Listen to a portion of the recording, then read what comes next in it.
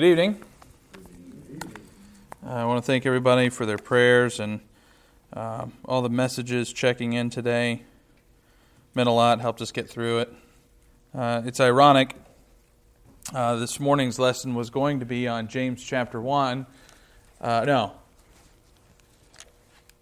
Oh boy. Yes. This is James 1. There's a lot of James in my sermon tonight, too, and then there's been a lot of James all week. But count it all joy when you face trials of many kinds. So instead of teaching that lesson, I got a life lesson in it this morning. But I'm planning on bringing that lesson next week so that we can still get through the Bible book by book, chapter by chapter. As we continue our study of Galatians chapter 5 and the fruits of the Spirit, tonight's topic is gentleness. Some versions may have meekness. The words are interchangeable. They're both accurate translations of the Greek word prautos.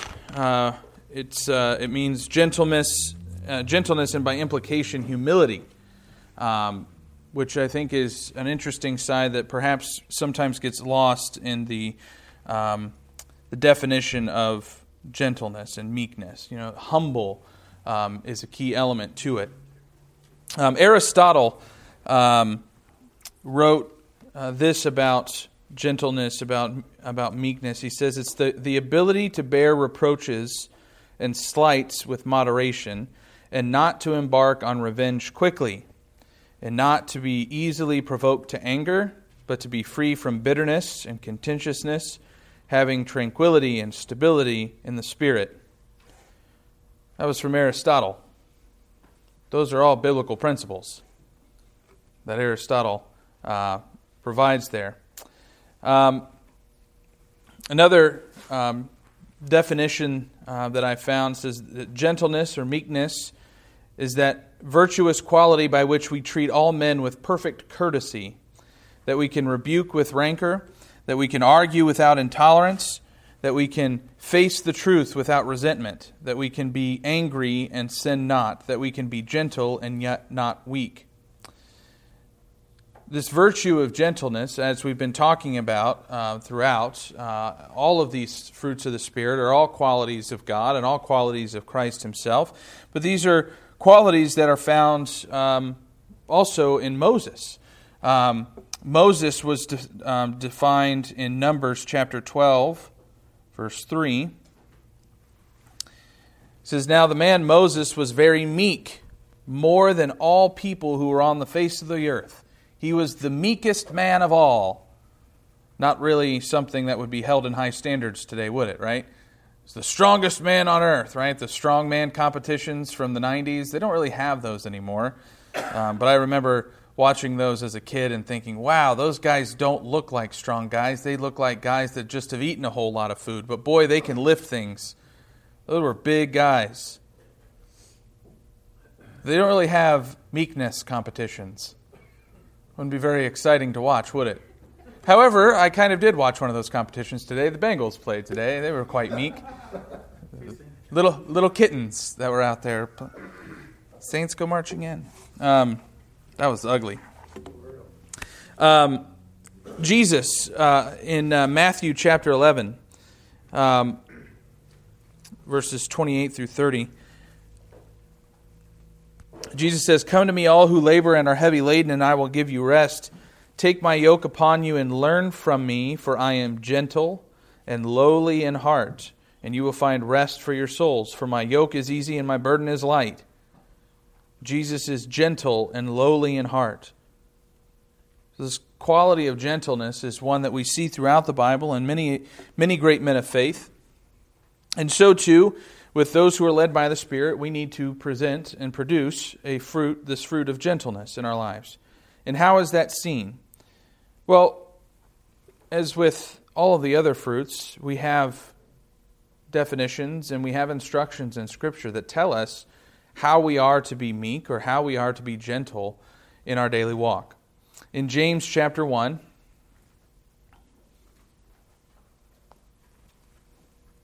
verse 21. James writes, "Therefore put away all filthiness and rampant wickedness, and receive with meekness the implanted word, which is able to save your souls." So we are to receive the Word of God with meekness. It's the same word that's used in the fruits of the Spirit. In Galatians chapter 6, verse 1, "Brothers, if anyone is caught in any transgression, you who are spiritual should restore him in a spirit of gentleness. Keep watch on yourself, lest you too be tempted." So, when we have brethren who are in error, then we must approach them and correct them with a spirit of gentleness. Now, I don't know about you, but I think this is probably one of the things that I see most often ignored when it comes to this fruit of the Spirit. I often, I'm a part of preaching groups on Facebook that consist of brethren who believe different things about certain things in terms of, one cup or non-institutional, those kinds of things. And boy, the arguments and the nasty things that are said just among brethren lacks the spirit of gentleness. And I think that, we can find ourselves guilty of this too, even when looking outside the church. And in trying to correct error, we need to do so with love. We need to speak the truth in love. And one of the fruits of the Spirit, of course, is love, but also is gentleness. We also must correct, and that's kind of the next point here, is correcting those who are in opposition. If you look at 2 Timothy chapter 2, verse 24,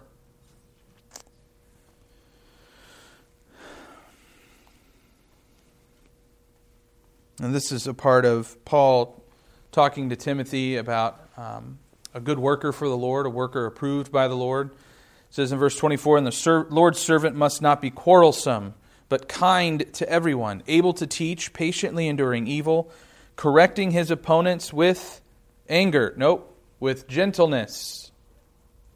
God may perhaps grant them repentance leading to a knowledge of the truth, and they may come to their senses and escape from the snare of the devil after being captured by him to do his will. This is another category, again, ties into our last point there. Patiently enduring evil. Oftentimes we go about perhaps evangelizing or trying to teach others the truth that's found in the gospel, and we expect acceptance now.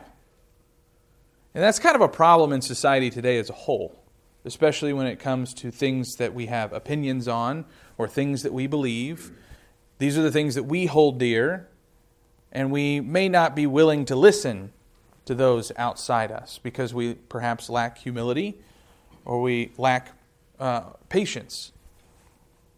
We believe what we believe, and yet while we believe those things, others believe something different. Why do they believe that? Well, we can't ever get to that point unless we sit down and have a conversation and talk about why they believe those things. And then it all comes back to truth, though. What is the truth? And are we sharing that in love? It's this verse 24 says, able to teach, correcting opponents with gentleness. Not being a know-it-all, not trying to throw things in people's faces, but gently teaching people and leading them to the truth. Whether or not they accept it, of course, is ultimately their decision. It has to be.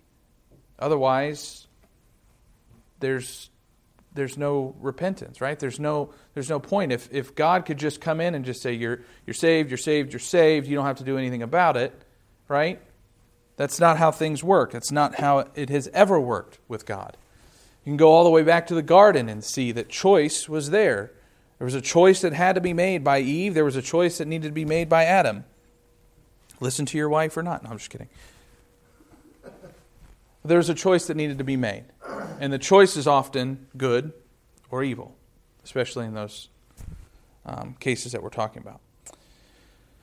And again, tying this all together, 1 Peter, chapter 3, verse 15.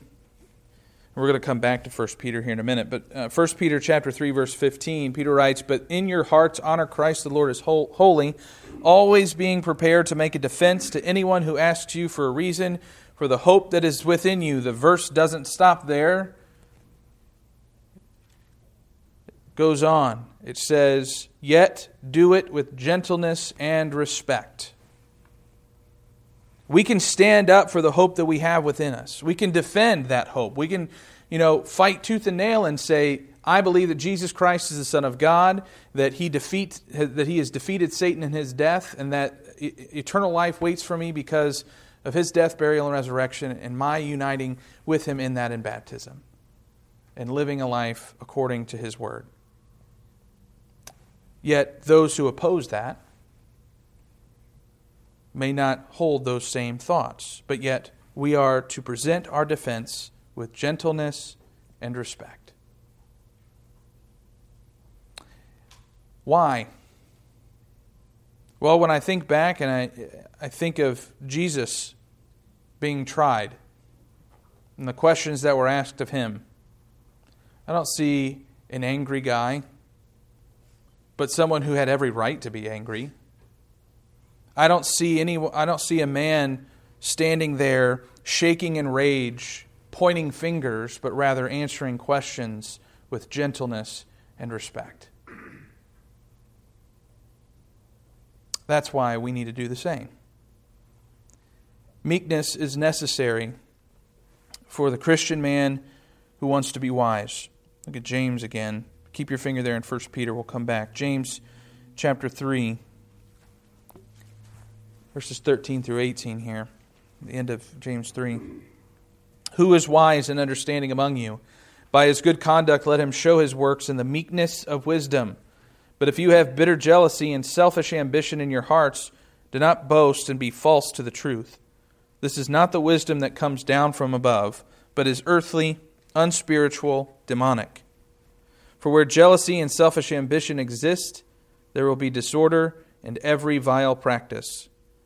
But the wisdom from above is first pure, then peaceable, gentle, open to reason, full of mercy and good fruits, impartial and sincere. And a harvest of righteousness is sown in peace by those who make peace." It's often said that Islam is a religion of peace. But I believe Christianity is a religion of peace. It always has been and it always will be. There is nothing in Scripture that suggests that we go out and we pound people or kill people on behalf of our faith. Not in the New Testament. The Old Testament, God told Israel to go conquer places, right, for the good of the kingdom and the good of His power, to show His power. But in the New Testament, it's about peace. Because it's God who has made peace with man through His Son. But man has to make peace with God by accepting His Son. Flip back over to 1 Peter. So a man who wants to be wise must develop this weakness. But a woman must also have this quality of meekness. Freudian slip. 1 Peter chapter 3, verses 1 through 6.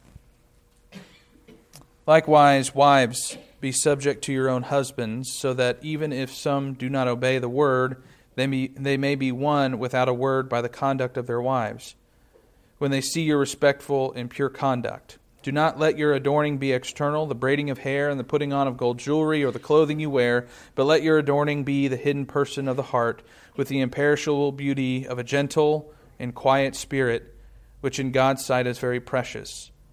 For this is how the holy women who hoped in God used to adorn themselves, by submitting to their own husbands, as Sarah obeyed Abraham, calling him Lord, and you are her children, if you do good and do not fear anything that is frightening." So meekness is a necessary quality of a woman of God as well. So there's a lot of things that we see in Scripture in terms of meekness and how it should present itself in our lives. And does this mean that we have to go around sitting in little corners all day long like a little mouse, just not bothering anybody, not talking to anybody? And no. Right? Meekness has to do with, at least from what we see in Scripture and what we've talked about so far, meekness comes about especially when we are met with hostility. When we meet trials of various kinds, we're supposed to find joy in them. Right? As James said, and we'll talk more about that next week. But how we face others, how we look at ourselves, and how we look at the hope that we have within us and how we share that hope has to be done so with gentleness, with kindness, with humility. Because we have to understand that we were once in that place. We were once in that position. We were once lost. We were once on that side of the table saying, I don't know about that. I don't know about this whole God thing, or maybe I don't know about this whole Christianity thing, or I don't know about this whole baptism thing, or I don't know about this whole Church of Christ thing. We've been there.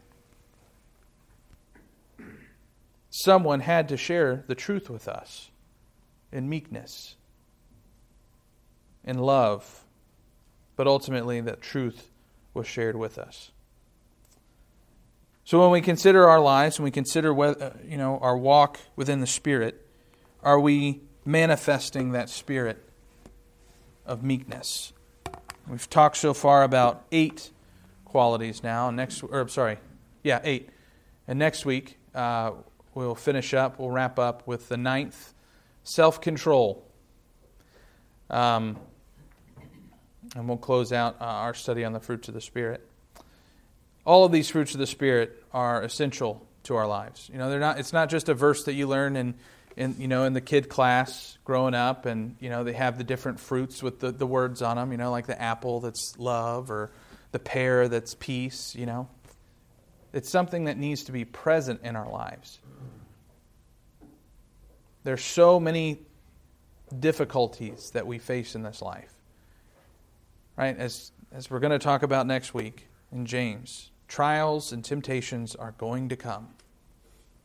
And when it comes to trials, they either stretch your faith or they break your faith. And if you're walking in the Spirit and you're manifesting, if you have these fruits of the Spirit in your life, if people can see love, joy, peace, patience, kindness, goodness, gentleness, they see those things in your life, then that can only help you, especially as you present the truth to them or share your faith with them, but also it can help you when you face trials of many kind. Because you're no longer looking at yourself, but you're looking at the good of others, and you're looking to God. If we can assist you tonight in your spiritual life, in your walk, or if you desire to become a Christian this evening by being baptized into the death, burial, and resurrection of Jesus, now is the time that you can come forward while we stand and sing. First and second.